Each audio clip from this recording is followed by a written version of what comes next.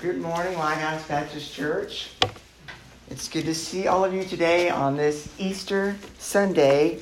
If you have your Bibles with you, I got my order of service mixed up. Go ahead and bow your head with me for prayer. Dear Lord, thank you so much that the stone has been rolled away from the tomb. We thank you, dear Lord, for this day where we get to celebrate that through you we can have life and life to the fullest. Dear Lord, you want to speak to us this Easter Sunday, and I pray, God, that you would give us ears to listen to you. God, you give us eyes to see you. You give us hands to do what you call us to do, feet to go where you call us to go, and a heart to believe what you promise us. We love you, Lord, and we thank you for Resurrection Sunday. And because you've been raised, we can be raised. Thank you, Lord. Dear God, if any of us is asleep, help us to wake up and lock in and celebrate the good news that Jesus is not in the tomb. He is alive. We love you, Lord. We thank you. It's in Jesus' precious name that we pray. Amen. Amen. Well, if you have your Bible with you, okay, that's when I'm supposed to say that. Go ahead and turn with me to Mark chapter 16, verse 1 through 8. Mark chapter 16, verse 1 through 8. So it says, when the Sabbath was over, Mary Magdalene, Mary the mother of James, and Salome bought spices so that they might go to anoint Jesus' body. Very early on the first day of the week, just after sunrise, they were on their way to the tomb. And they asked each other, who will roll the stone away from the entrance of the tomb? But when they looked up, they saw that the stone, which was very large, had been rolled away. As they entered the tomb, they saw a young man dressed in a white robe, sitting on the right side, and they were alarmed. Don't be alarmed, he said. You are looking for Jesus the Nazarene, who was crucified. He has risen. He is not here. See the place where they laid him. But go, tell his disciples and Peter, he is going ahead of you into Galilee. There you will see him just as he told you. Trembling and bewildered, the women went out and fled from the tomb. They said nothing to anyone because they were afraid. Now, if I were to tell you that this morning a house in Vermont caught on fire, how would you react to that? You'd say, okay, that's a bummer. But none of you had any reaction to that at all. Why? Because it's news, but it's news that doesn't affect you at all. But if I gave you a different kind of news, if I said, hey, on my way to church today, I passed by your house and it was on fire. That would be news, but you would react a totally different way. Why? Because that news affects you. Therefore, that news is totally different because it matters for you. Now, Easter is also news.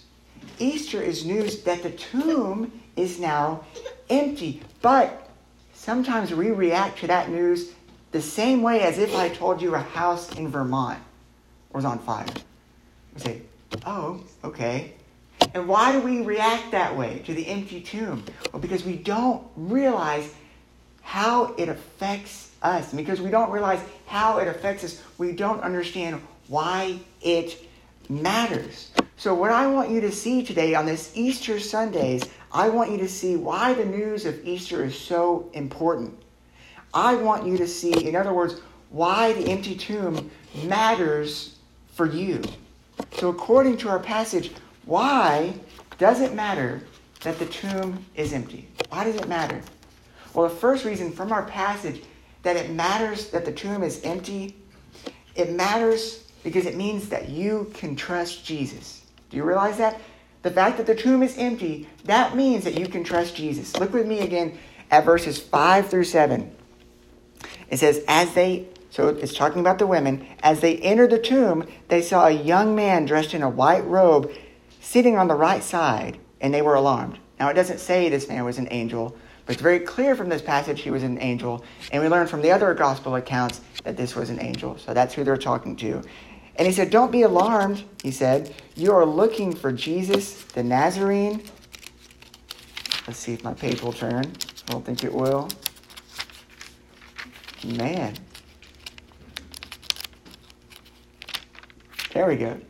Anyways, you are looking for Jesus, the Nazarene, who was crucified. He is risen. He is not here. See the place where they laid him. But go, tell his disciples and Peter, he is going ahead of you into Galilee. There you will see him just as he told you. Now what did he say? He said, just as he told you. He's going ahead of you into Galilee. What? Just as he told you. Now, okay, why is this angel having to tell the women to go and get the disciples to go to Galilee? Jesus already told them, I'm going to be killed and I'm going to be risen from the dead 3 days later, and I will meet you there in Galilee. So why are they not in Galilee waiting for Jesus? Well, because even though they heard what Jesus said, they didn't necessarily trust that what Jesus was saying is true. And therefore, they heard it. They said, okay, that's great. But that was before the cross. The cross ruined everything that Jesus said. But the empty tomb, it proves what? It proves that you can trust Jesus. But, okay, here's the question. Why does it matter if you can trust Jesus? If somebody doesn't believe in Jesus, and I say you can trust Jesus, they say, who cares? Who cares? Why does it matter that I can trust Jesus? Well, it matters because Jesus made claims like the claim he made in John chapter 14, verse 6, when he said, I am the way and the truth and the life. No one comes to the Father except through me. Now, anyone could walk into this room right now and they could say, I am the way and the truth and the life. No one comes to the Father except through me. Now, we wouldn't believe them, right? So why do we believe Jesus when he said that? Well, the reason we believe Jesus when he said that is because he actually backed it up. Jesus backed it up. Jesus told his disciples that he would be killed and would rise on the third day. And you know what? If he did not rise on the third day, do you know what that means? It means he can't be trusted. That means he can't be trusted. If he's still in the grave, you can't trust him because he said, I'll rise from the grave. C.S. Lewis, in his book, Mere Christianity, he said, I'm trying here, so in this book, he said, I'm trying here to prevent anyone from saying the really foolish thing that people often say about Jesus. And this is what they say. They say, I'm ready to accept Jesus as a great moral teacher, but I don't accept his claim to be God. C.S. Lewis says, that is the one thing we must not say. A man who was merely a man and said the sort of things Jesus said would not be a great moral teacher. He would either be a lunatic on the level with the man who said he is a poached egg, or else he would be the devil of hell.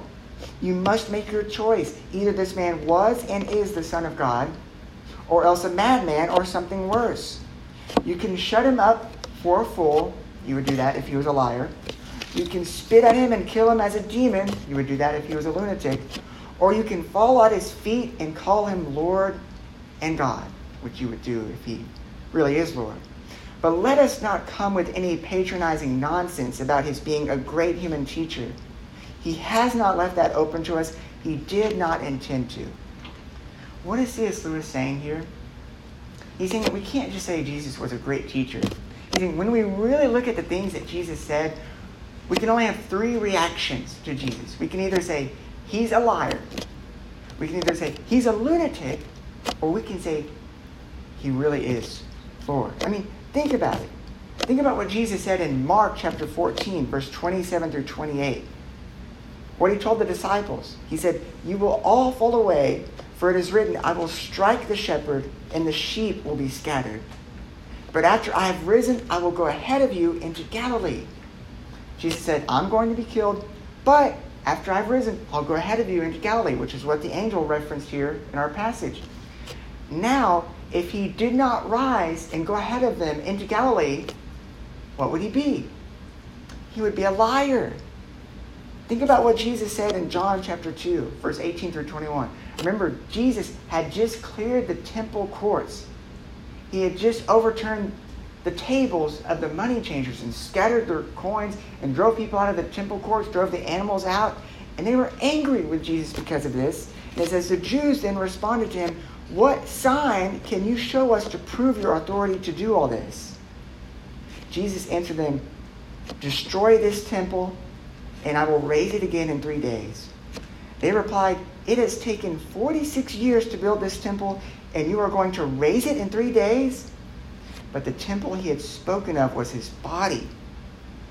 So if Jesus did that, if he cleared the temple courts and he overturned the money changers' tables, and he said, destroy this body and I will raise it again in 3 days, and yet on the fourth day Jesus is still in the tomb, what does it mean? It means that Jesus is a lunatic. It means that he's crazy. Anybody who says that is insane. And that means that you can't trust them. It means that they're dangerous.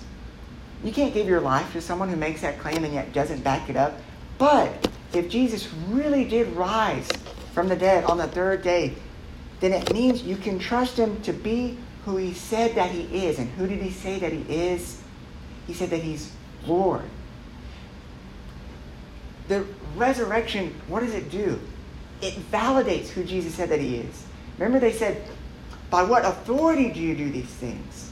And Jesus said, when I'm resurrected, that will be the authority. That will validate everything that I said about myself.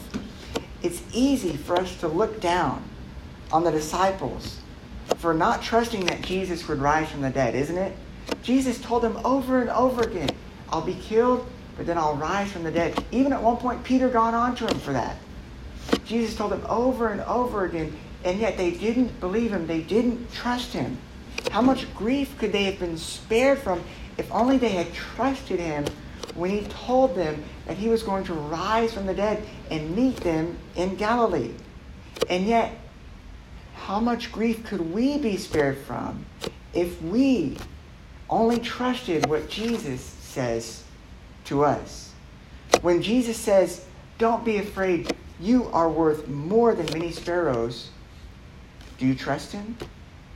When Jesus says, the one who believes in me will live even though they die, do you trust him?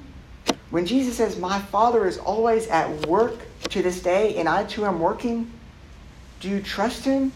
Do you live an anxious and worried life? If so, you're living as though he's still in the tomb.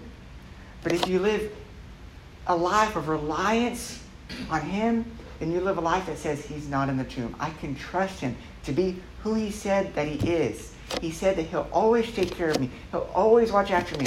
I and my Father are working on your behalf every single day. Do you really believe that? Do you really believe that?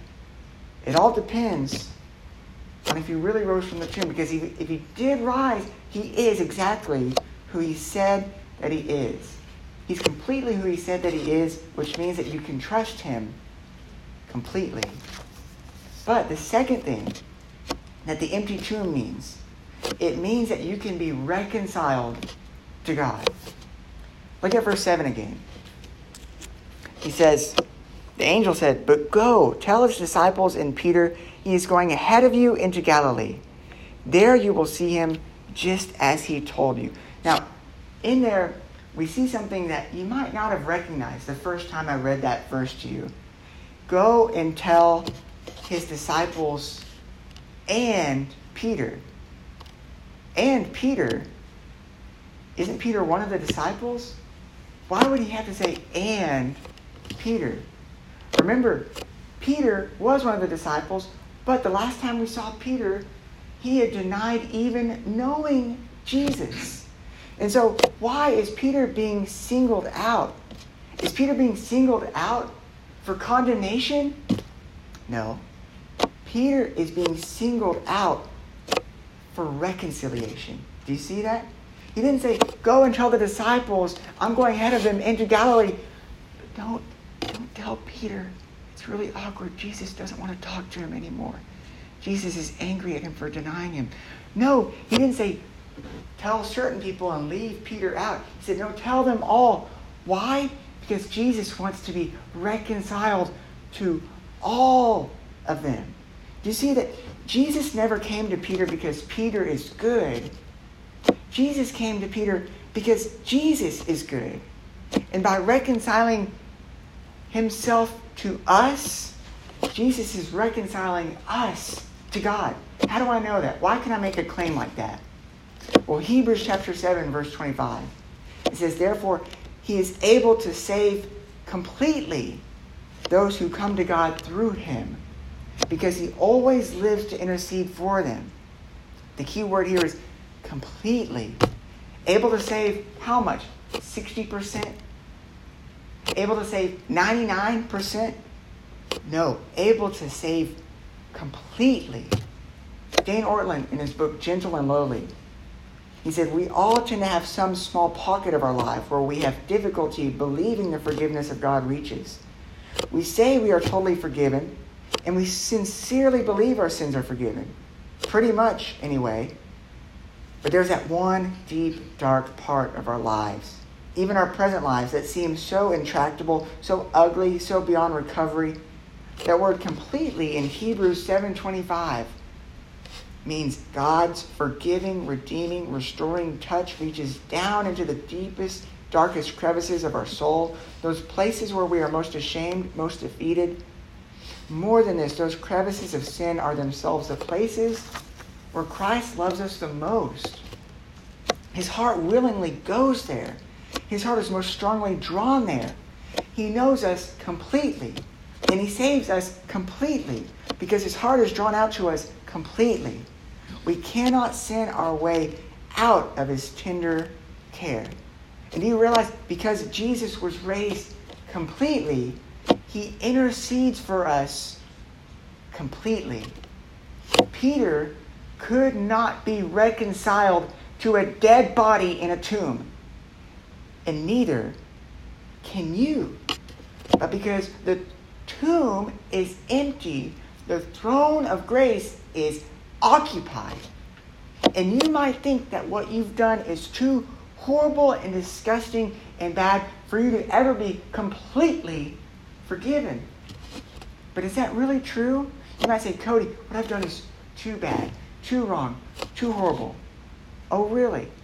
Well, did you fall asleep on Jesus when he asked you to pray for him? Did you run away when Jesus was arrested?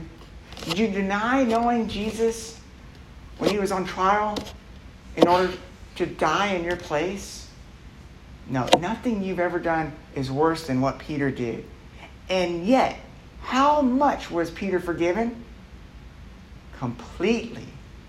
Which means that how much can you be forgiven? Completely. Why? Because God wants to be reconciled to you. And because he's not dead in a tomb, but because he's alive and on a throne, he can be. You can be reconciled to God because the tomb is empty. But the third thing that it means for the tomb to be empty, the empty tomb means that you can leave the tomb. You can leave the tomb. Look with me at verses 2 through 4. In verse 2 through 4, it says, very early on the first day of the week, just after sunrise, they were on their way to the tomb, and they asked each other, who will roll the stone away from the entrance of the tomb? But when they looked up, they saw that the stone, which was very large, had been rolled away. Now, what do these verses mean? They mean that through the resurrection, God has turned the entrance of the tomb into the exit of the tomb. Do you realize that? That's what Easter is about. We all ask, who will roll away the stone from the entrance of the tomb? Easter says, God will, and God has. Easter tells us that the tomb is not our final destination. Being with the God who defeated it is our final destination. Just think about what Jesus said in John chapter 14, verse 1 through 3. He said, "Do not let your hearts be troubled. You believe in God. Believe also in me. My Father's house has many rooms. If that were not so, would I have told you that I am going there to prepare a place for you? And if I go and prepare a place for you, I will come back and take you to be with me, that you also may be where I am." Where? Where I am. If we are followers of Jesus and he is in the tomb forever, where should we expect to be forever? In the tomb. But if we are followers of Jesus and he is out of the tomb forever, where should we expect to be forever? Out of the tomb. Out of the tomb. Easter means that Jesus has gone to prepare a place for you, and you can rest assured that it's not the tomb. It's not. Easter, here's what I want you to see about today. The empty tomb is not just another part of our faith. You know, we say, the resurrection, the empty tomb, that's part of my faith, and the cross is a part of my faith, the New Testament's a part of my faith, the Old Testament's a part of my faith, Abraham's a part of my faith, Isaac's a part of my faith, Jesus is a part of my faith. No! The resurrection is not just another part of your faith. It is the basis of our faith. Do you see that? Without the empty tomb, nothing that I just said today matters at all. And in fact, if the tomb is not empty, your faith is pointless. It's a waste. Do you realize that? Does that sound extreme to you? Paul himself said that. The Apostle Paul, who wrote most of the books that we have in the New Testament. In 1 Corinthians 15, verse 14 through 19, he said, "If Christ has not been raised, our preaching is useless, and so is your faith. More than that, we are then found to be false witnesses about God, for we have testified about God that he raised Christ from the dead. But he did not raise him if in fact the dead are not raised. For if the dead are not raised, then Christ has not been raised either. And if Christ has not been raised, your faith is futile. You are still in your sins. Then those also who have fallen asleep in Christ are lost. If only for this life we have hope in Christ, we are of all people most to be pitied." Did you hear what Paul said? Paul said that if Jesus is still in the tomb, you can't trust Jesus. Paul said that if Jesus is still in the tomb, then you can't be reconciled to God. Paul just said that if Jesus is still in the tomb, then you can't leave the tomb either. But that's not all that Paul said. In the very next verse, in verse 20, he says, "But Christ has indeed been raised, the firstfruits of those who have fallen asleep." But Christ has indeed been raised. The good news that we are celebrating today is that Christ has indeed been raised, which means that you can trust Jesus. It means that you can be reconciled to God. And it means that you can leave the tomb. And when you realize what this news means for you, when you realize that this is what the news of Easter means for you, then you will be able to do what these three women did. It will fill you with wonder and awe, just as they were filled with wonder and awe, where they said, "Oh my gosh, is this really happening? Is Jesus really risen, alive, the light of the world, not snuffed out, but shining brighter than ever, forever?" When you realize that this is what this news means, and that's not just some random bit of news that doesn't affect you, but has eternal relevance for you of this magnitude, then you'll be left trembling and bewildered, just like these women were. And this news, when you believe it, what will it do? It will cause you to rise out of the tomb, just as these women did And just as our Lord Jesus did. Let's pray. Dear Lord, today is a day to celebrate because the tomb is empty. Our sin is dead. Our Lord is alive. Thank you, Lord. That is worth celebrating forever. Thank you, Lord. You didn't just go to the cross because you felt like it. You did it for us. You did it to save us, to reconcile us to you, to free us from the tomb. And Lord, we trust you. We thank you. We love you. The empty tomb proves that we can trust you. The empty tomb means that we can be reconciled to you. The empty tomb means that we can leave our tomb. Death is not the end of the story. Life with you is. Death is not the Alpha. It's not the Omega. Jesus is the Alpha. Jesus is the Omega. He's the beginning. He's the end. Thank you, thank you, thank you, Lord. We love you. And it's in Jesus' name that we pray. Amen.